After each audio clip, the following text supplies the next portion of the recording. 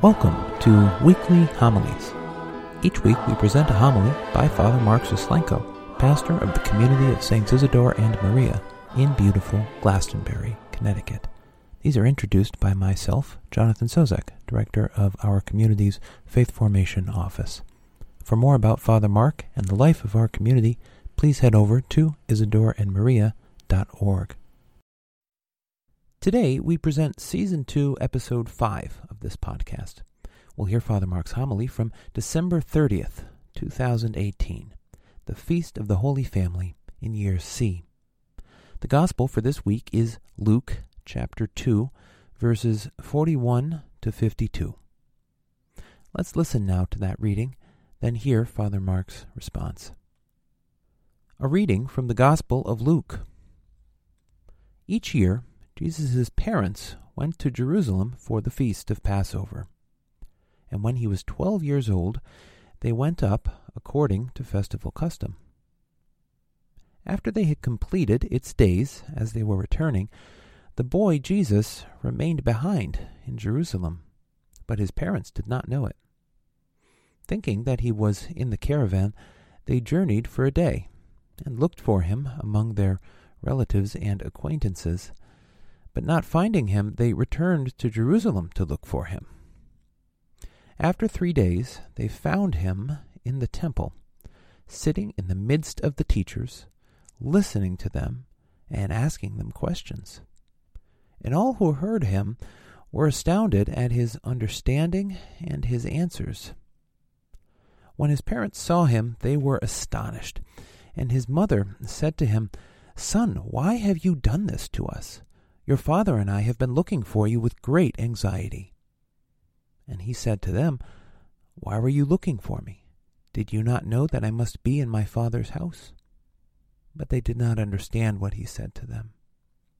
He went down with them and came to Nazareth, and was obedient to them. And his mother kept all these things in her heart. And Jesus advanced in wisdom and age and favor before God and man. The Gospel of the Lord. If we look back over the last several years, we can clearly see how societal and family life has changed. It is certainly much different today than it was 20, 30, 40, 50 years ago. A lot has evolved. And I suppose we could sit down and evaluate whether that evolution has brought more positive or more negative changes, and we can debate that back and forth. But one thing is for certain, is that experts will readily tell us that there are more stresses on the family today than there may have been before. Many more things can creep in and pull us apart as families rather than working to keep us together.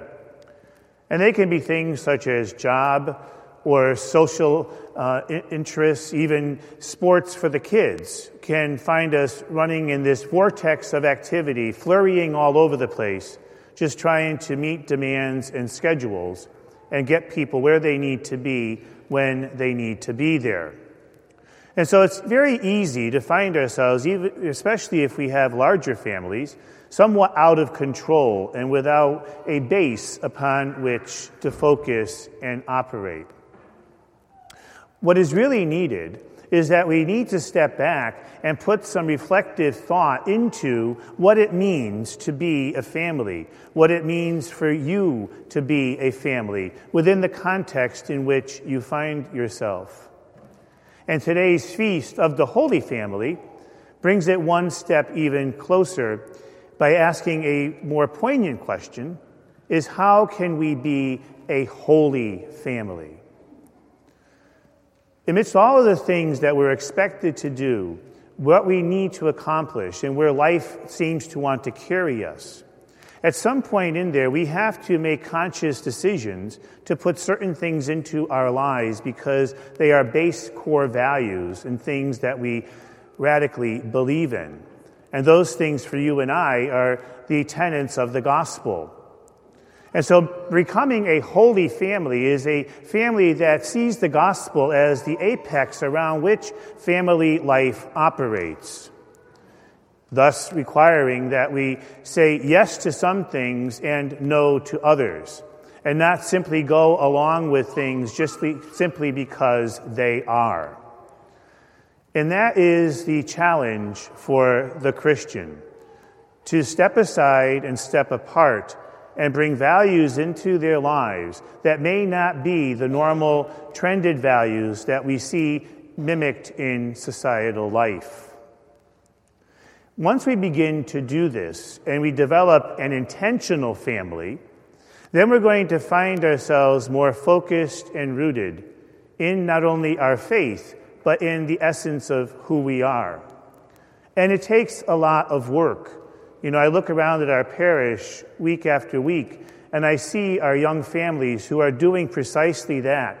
They're taking the effort and the time to put into centering their faith and their family life together around their table. They are taking the effort and the energy to live the gospel in their everyday life, even though it means stepping apart and being a bit different than perhaps some of their peers may be.